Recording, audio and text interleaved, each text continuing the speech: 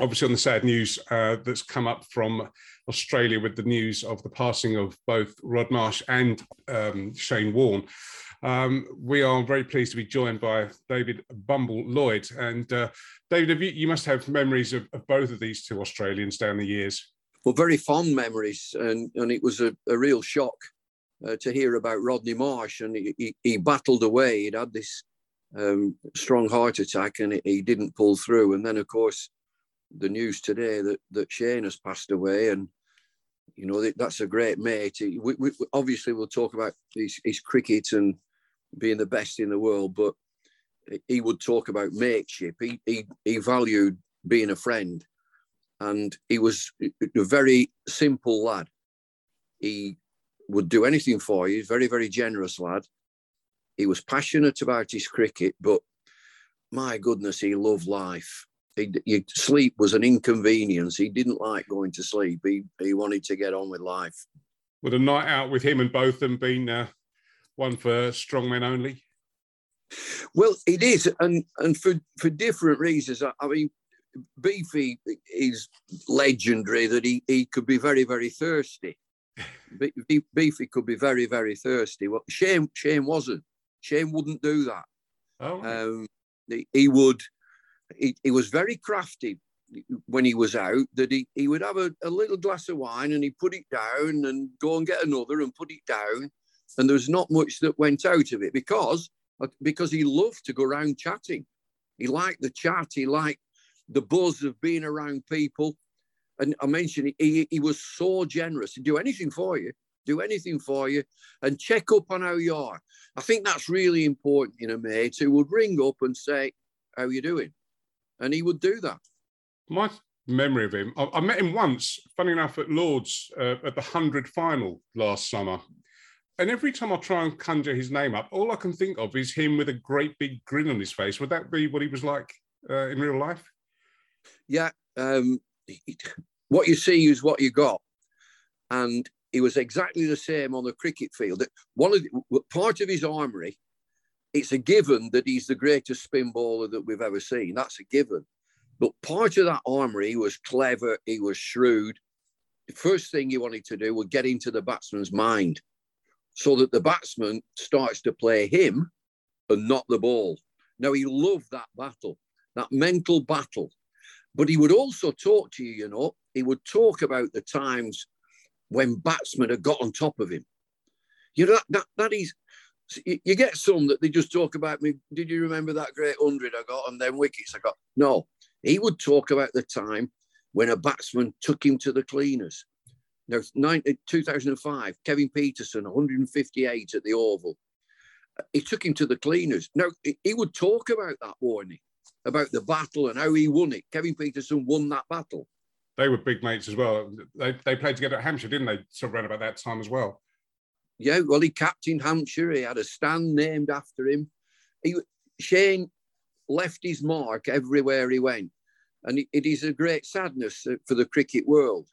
But he wouldn't want that sadness. He just wouldn't. I know him inside out. He would want to celebrate. He wouldn't want any morbid thoughts. He would want people to go on a jamboree and just enjoy themselves. Yeah. It's funny, I've been looking back today, it's been played a few times, the ball of the century.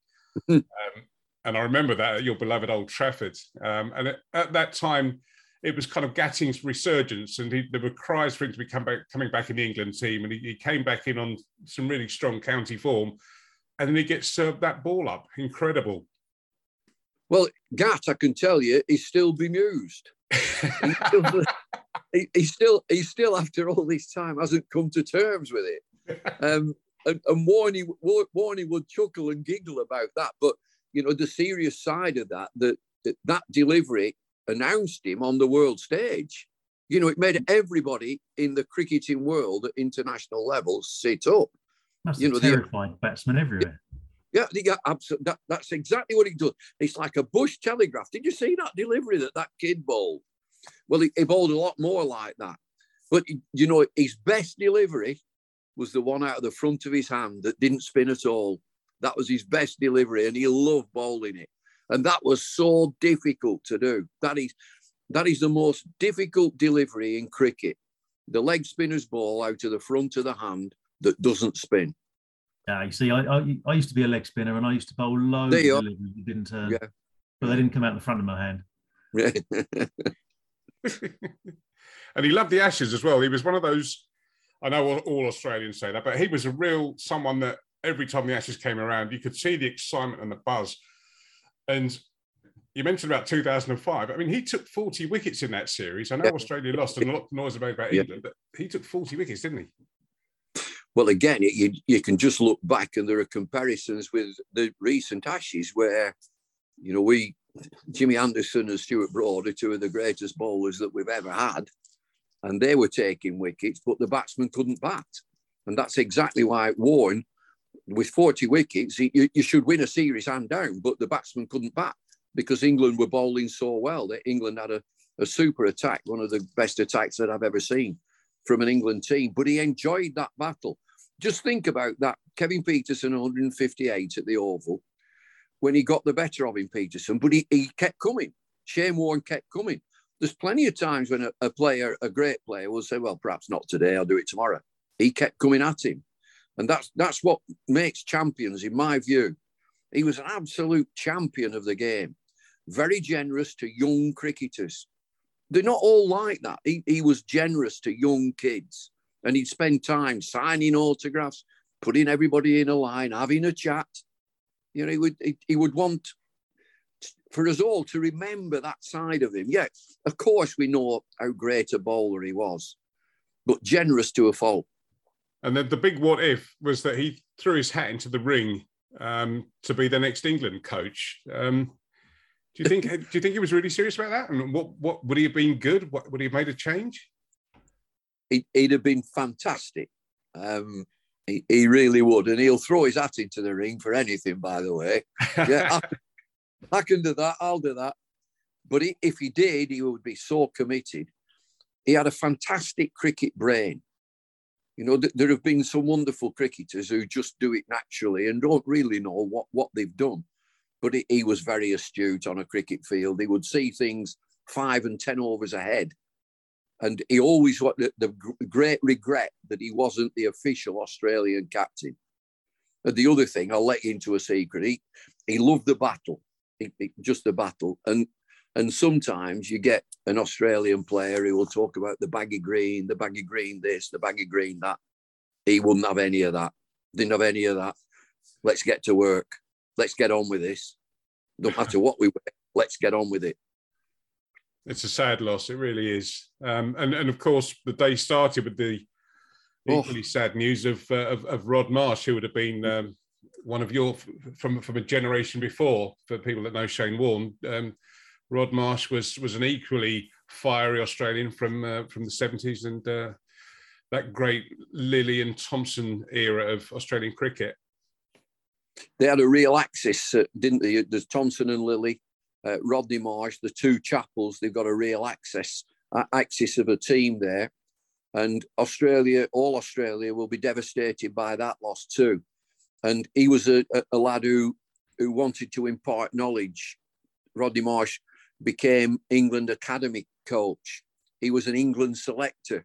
And he would always want to give knowledge to younger cricketers. He was a proper cricket man, lovely, lovely bloke, belligerent batsman. He was right in that Australian mould that you get him coming in at number 80, Ian Healy, Adam Gilchrist, that type of cricketer that can be dangerous and take the game from you. But a man who cared. He cared deeply about the game. It's very sad, and it's a huge loss. Now, you're up in Yorkshire. What are your thoughts turning to England just about this upcoming series in the Caribbean? Always in the past been a great occasion. How do you think it's going to go? Well, I think England will find it very difficult, and every team that goes to the West Indies will find it difficult. They play really well, in my opinion, the West Indies on home turf. The pitches will be a problem to England. The pitches will be very slow. They won't have any pace in them. You've got to have a lot of patience. And West Indies will play to those strengths. They and may not be the force that they were, but there will still be a handful in their home ground. I wish I was there. I wish I could go out and watch that cricket, because it is one of the great places to go and watch cricket, and to see these young cricketers who are doing battle. And I think England will struggle. If they get anything from this, it'll be a bonus.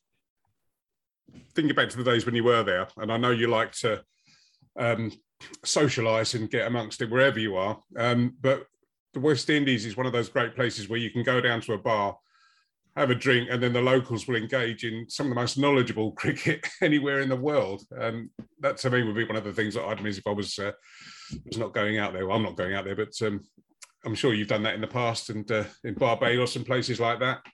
It's one of the friendliest places. You can just go in there and they would talk about cricket, yarn about cricket, play a bit of music, and it was just good fun. It's a terrific place to go and watch. And island hop, you're going from different countries. Everybody talks about the West Indies. They are different countries. And so you're going from one place to another. They kick off in Antigua, which is a beautiful place, at the Viv Richards ground. Viv will be out there strutting his stuff as he always does. And, you'll finish up in Barbados, and there's no better place to be. It's such a lovely place. Have a great time. I'm not sure whether Barmy Army will be out there. I'm sure there'll be a contingent that gets out and support. But that it is one, when you talk about the tours, that is one of the great tours. I'm going off piste here. The other great tour for me is I haven't been for years, which is really sad, is Pakistan. I used to love going to Pakistan. I thought it was a great place to tour. People were so friendly, and cricket mad, of course. And you've just got to muck in. You've got to join in and get down with it. You've got to get downtown and have a go. Your old mate Gower's been out there covering the PSL, though, so he's been getting stuck in, do you think? Has he really? Yeah. I didn't know that. Yeah, I didn't know commentating. That. On one day cricket? Yeah, T20. What? No, that you're telling me. So I'm not having that. It's true. It's true. David Gower, T20 cricket. Yeah. Really? Well, there we go. He'll be doing 100 next. It's like me going to the opera.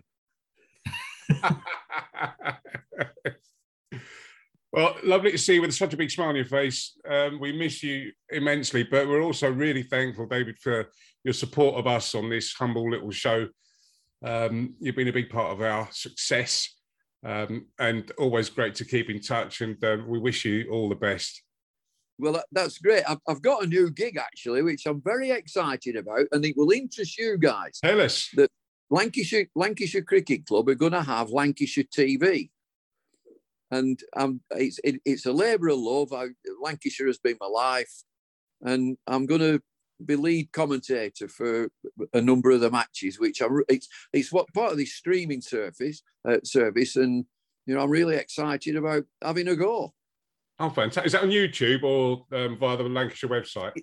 Well, you'll know more about it than me, but we did it last year during COVID when it was streamed, and Sky went and took the stream but put commentary on it, and I worked on it, and the production company were from Salford University. They were young kids, and they were absolutely brilliant. It was fantastic, really good coverage. And so I've jumped in on that, and I'm looking forward to it. Well, if Lancashire play Essex and you want some good, balanced co-commentators that are completely unbiased, then you know where to come. You're the man. And are we playing? I don't know whether I travel. I think it might just be at Old Trafford. I'm not sure I can get to the People's Republic of Chelmsford. Well, we can get up there. We can get up the M6. I'm not sure we'd have you. Not sure I'd blame you. I'll never. I mean, but you'll probably stop recording now. I'll never forget that on one of them T20 night games, we were at one end of the ground and we were on scaffolding with one of these precarious green huts on top of it. and the spectators were trying to shake us down. Just shaking this scaffolding. And I thought, this is it. I'm going to drop to the earth here. Chelmsford. Well, you're famous in Chelmsford, aren't you, for hopping over the fence? And was that the night Graham Napier was whacking it about? Graham Napier got 150, 153 or whatever. Yeah. And that bloke, he set his dog on me. I tried to get the ball. I think that ferocious dog appeared. Yeah. How are your dogs, by the way? They're all right. They've just barked at the minute. I've got 2 new puppies. Oh. Yeah. We've got two new pups. Yeah. I've got a whippet here who's needs attention all the time. Yeah, mine are fox terriers. Yeah. Oh, lovely. Well, we'll let you get on and go and sort your dogs out. Right, I'm going up to the pub. Well, that's what I'm going to do as well, actually. I was planning on heading out the door, but I'll put that off for half now because there's no better reason to delay it than talking to you, David. So, well, you're very kind. Yeah, I wish you'd have been in better circumstances. Yes, it's a sad day, but anyway, Lancashire TV, we've got that to look forward to. So every cloud has a silver lining. Well, let's and the weather needs to improve. It's pouring down. Yeah, same here. Yeah. All right. Okay, then. Good stuff. Take care. Bye, lads.